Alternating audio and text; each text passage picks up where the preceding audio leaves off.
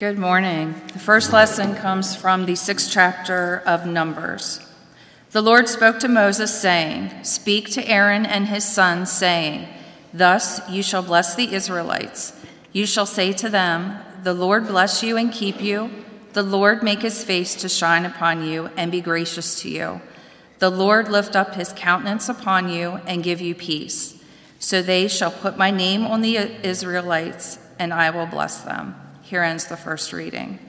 The psalm is Psalm 8, and it will be read responsively by verse.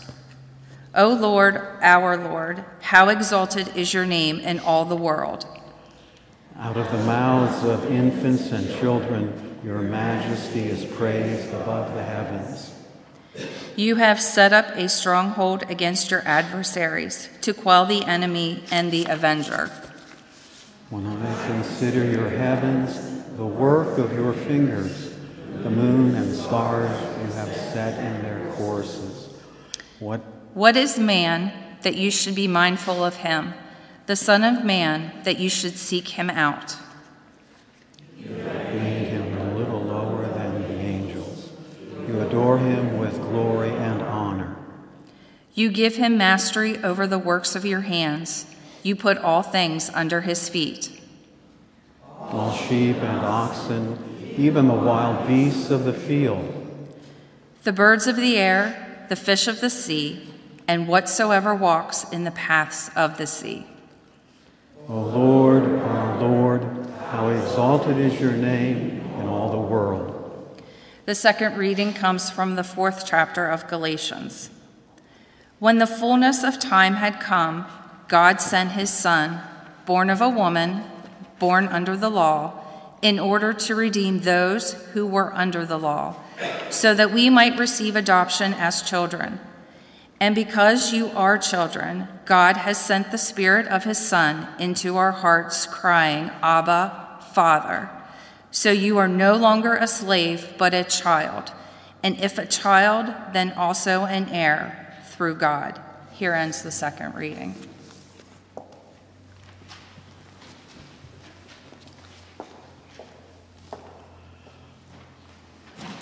The Holy Gospel according to St. Luke, the 2nd chapter. Glory to you, O Lord. When the angels had left him and gone into heaven, the shepherds said to one another, "Let us go now to Bethlehem and see this thing that has taken place, which the Lord has made known." So they went with haste and found Mary and Joseph and the child lying in the manger. When they saw this, they made known what had been told them about this child. And all who heard it were amazed at what the shepherds told them. But Mary treasured all these words and pondered them in her heart. The shepherds returned, glorifying and praising God for all they had heard and seen, as it had been told to them. After 8 days had passed, it was time to circumcise the child, and he was called Jesus, the name given by the angel before he was conceived in the womb. This is the gospel of the Lord. Praise to you, O Christ. Please be seated if there are children that want to come down here. Okay. Would you like to come down or? Okay. I know it's challenging when you're in the middle, you're kind of growing up, and I understand. Thank you, thank you, thank you. I'll sit right over here then, okay? So you've heard already, I've said it 2 times, I'll probably say it 2 more times. It is New Year's Day, so a new year. When do you go back to school? January 3rd. 3rd. And your name is? Charlie. Charlie? Aubrey. Aubrey, okay. So the name of Jesus. We know how important names are, aren't they? If they call on you in class, they probably call you by name. When we know the name of someone, we can address them. And when we know their name, we can think about them and pray for them, and we become friends. So that is, knowing a name is important. And we know God's name. We know God as Father, Son, and Holy Spirit, God as Creator, Savior, Advocate. And today is about the name of Jesus. So the name of Jesus means He saves, Jesus saves. But I'm going to give you a little bookmark that I'm going to use this year. I think it's useful. You might have seen these before, but there are so many names for Jesus in the Bible. It's amazing. And this bookmark has I think all of them drawn from the Bible. You could add one more on the back. Jesus also called himself the living water. Woman at the well, he said, "I'll give you this living water," Jesus. Anyway, but when you take this, Jesus at the top, and the definition of the name Jesus is here, Savior of the world. The congregation's name is here, Jesus the Good Shepherd. So I want to give you the bookmark as a reminder of all the names, thank you, of all the names of Jesus. We'll have time in children's sermons to talk about those, but just take a look at them and remember them as we begin this new year. Amen.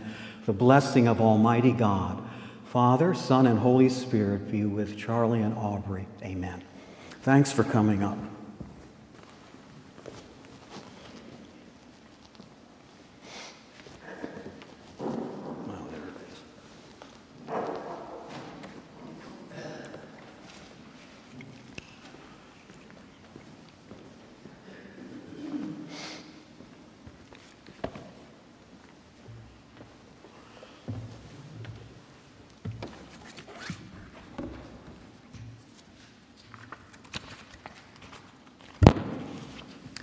I still want to get a lectern. We have one at home, and I'll bring it. On a day like this especially, I'm a little far away from you, but I hope you can hear clearly, and we're not separated by distance. We're close. Let us pray. Almighty God, may the words that are spoken and how we listen be guided by the Holy Spirit and true to the Holy Gospel, that as we bear the name of Christ, we may carry His name, His love, and His grace to everyone that we meet. In our Lord's name we pray. Amen. So today, on this January 1st, 2023, the name of Jesus, New Year's Day, our relationship as minister and congregational family, as interim pastor, officially begins. But in reality, our relationship has been a little bit longer than just you meeting me today. In reality, our relationship began on October 2nd when I presided at Holy Communion and Libby preached the sermon. Then I led worship with you on October 9th, November 6th, November 20th, and worshiped with you on December 18th, the fourth Sunday in Advent, when this place was very full because the children and the youth led that worship service, and they did such an excellent job under your guidance and your invitation to have the youth and children lead worship. On December 14th, I was asked to visit Stephanie Krause at Hershey Medical Center. It was a gift for me to be able to visit her, to meet Terry and their sons Matt and Tim. And perhaps the biggest gift of that day was to share Holy Communion with Stephanie on the 14th, and she passed away on the 16th, 2 days later. On December 30th, just last Friday, I officiated at Stephanie's interment in your columbarium and her funeral service here in this sanctuary. So we are not really strangers. I may not know all your names yet, and you may not know my name, but we are surely not strangers. Because I've seen your love for Stephanie and your care for Terry, Tim, and Matt and their family. You have offered and will offer care and love and support for Terry and his family in the future. I've seen your faith in God and your love for Christ our Lord, the Good Shepherd, and your listening to the Holy Spirit. I've heard your excellent music program, both by the musicians who share this ministry and those who are singing so well. I've seen your care and love for each other. You have the gift of children here, and thanks again for coming up for that children's sermon. Children that you care for and teach and share leadership of worship with them. That's important. Children aren't the future of the church. Children are the church now with you, with us all. So entrusting worship to them is a wonderful gift. I've seen your commitment to the Lower Susquehanna Synod, because some of your members, a member, served on Synod Council with me, and I met her. Your commitment to the ELCA, to the churches in the area, to the Perry Conference, and your outreach ministry into the community and care for your neighbors. From my view, you are a vital, alive, healthy, strong congregation with deep faith in God, and you are in a transition that you did not expect. But then again, transitions, do we ever expect them? Sometimes we like to plan for them, and sometimes they surprise us. Transitions are nothing to be afraid of or fearful of. Transitions are part of the gift of living in this good garden. So I give thanks for the opportunity to join you as your interim pastor in this transition. I look forward to working with you. Please feel free to call me or to see me in the office to let me know the needs that you have and who should be visited. I will follow up with that. Please tell me the truth of what you are feeling or facing. And if I'm missing something or if I'm not fulfilling your expectations, please tell me before you actually tell anyone else. I would like to know first if there's something I'm missing, and I'd like to hear it from you. And that may indeed happen. We want to keep this communication, our conversations, truthful and loving, caring and open. And I will speak the truth to you. And I will be your pastor as you give me the opportunity. As this has unfolded, I believe the Holy Spirit has brought us together. Visiting Stephanie that day and then having her funeral service before I was even the interim here could have been nothing other than the work of the Holy Spirit. I give thanks that we will be sharing this ministry and that we are in God's hands in all that is to come. On the liturgical calendar, one more time, this is the name of Jesus. How good it is to begin a new year in the name of Jesus. You begin each day in the name of Jesus. We get up and say the Apostles' Creed or the Lord's Prayer. We begin the day in the name of Jesus. How good it is to begin the new year together and to begin the new year sharing Holy Communion, Christ's risen presence. No symbol, the risen Lord present in our midst. The children's sermon focused on the name of Jesus, but also the other holy names or titles that define who Jesus is. What Jesus has done, what Jesus is doing, what Jesus will do yet in the future. Just a week after Christmas, there are some names that are related to Advent, Christmas, and Epiphany that I want to focus on for a minute. The name Jesus means the Lord saves. But Jesus is also called the Messiah, the Anointed One, the Chosen. Jesus is also Emmanuel, which means God with us. God is with us. In moments of transition, in moments of challenge, in new years, in new days and months, in the face of new people, God is with us. Although Jesus bears the heavenly identity as child of the Holy Spirit, Son of God, and fulfillment of the prophetic visions, Jesus is also called the illegitimate offspring of a young maiden who brought shame to her betrothed, to her father and family. The punishment, according to Deuteronomy, would be severe. But Joseph's character is revealed in Matthew 1:18 to 21. Joseph, being a righteous man, unwilling to expose Mary to public disgrace, planned to dismiss her quietly. But just when he had resolved to do this, an angel of the Lord appeared to him in a dream and said, "Joseph, son of David, do not be afraid to take Mary as your wife. For the child conceived in her is from the Holy Spirit. She will bear a son, and you are to name him Jesus, for he will save his people from their sins." Joseph did as the angel commanded him.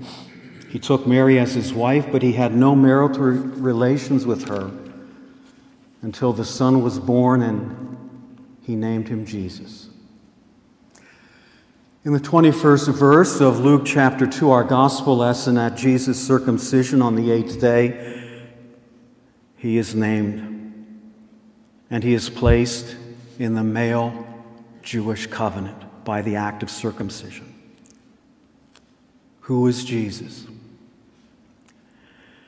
Jesus is King of Kings, but he will be crucified because Herod, the king of the Jews, brings charges against Jesus.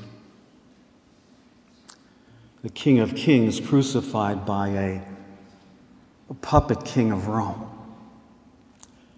Jesus is teacher and Lord, but he will also be denounced by the scribes and Pharisees, who are the interpreters and the teachers of the Holy Scripture. Jesus is Savior, but he will also be taunted on the cross that he can't even save himself. So who is Jesus? We have that beautiful hymn that we began the worship with. What child is this? Can a child save us? And who is he? Good Christians fear for sinners here. The silent word is pleading. Nails, spears shall pierce him through. The cross he bore for me, for you. Hail, hail, the Word made flesh, the babe, the Son of Mary. Verse 2. This tells us it's not so much about Jesus' identity. It's more about our ability to recognize Jesus in our midst. Thanks be to God that Joseph did recognize Jesus as the one who saves us all and broke the law of Leviticus to follow the message from the angel.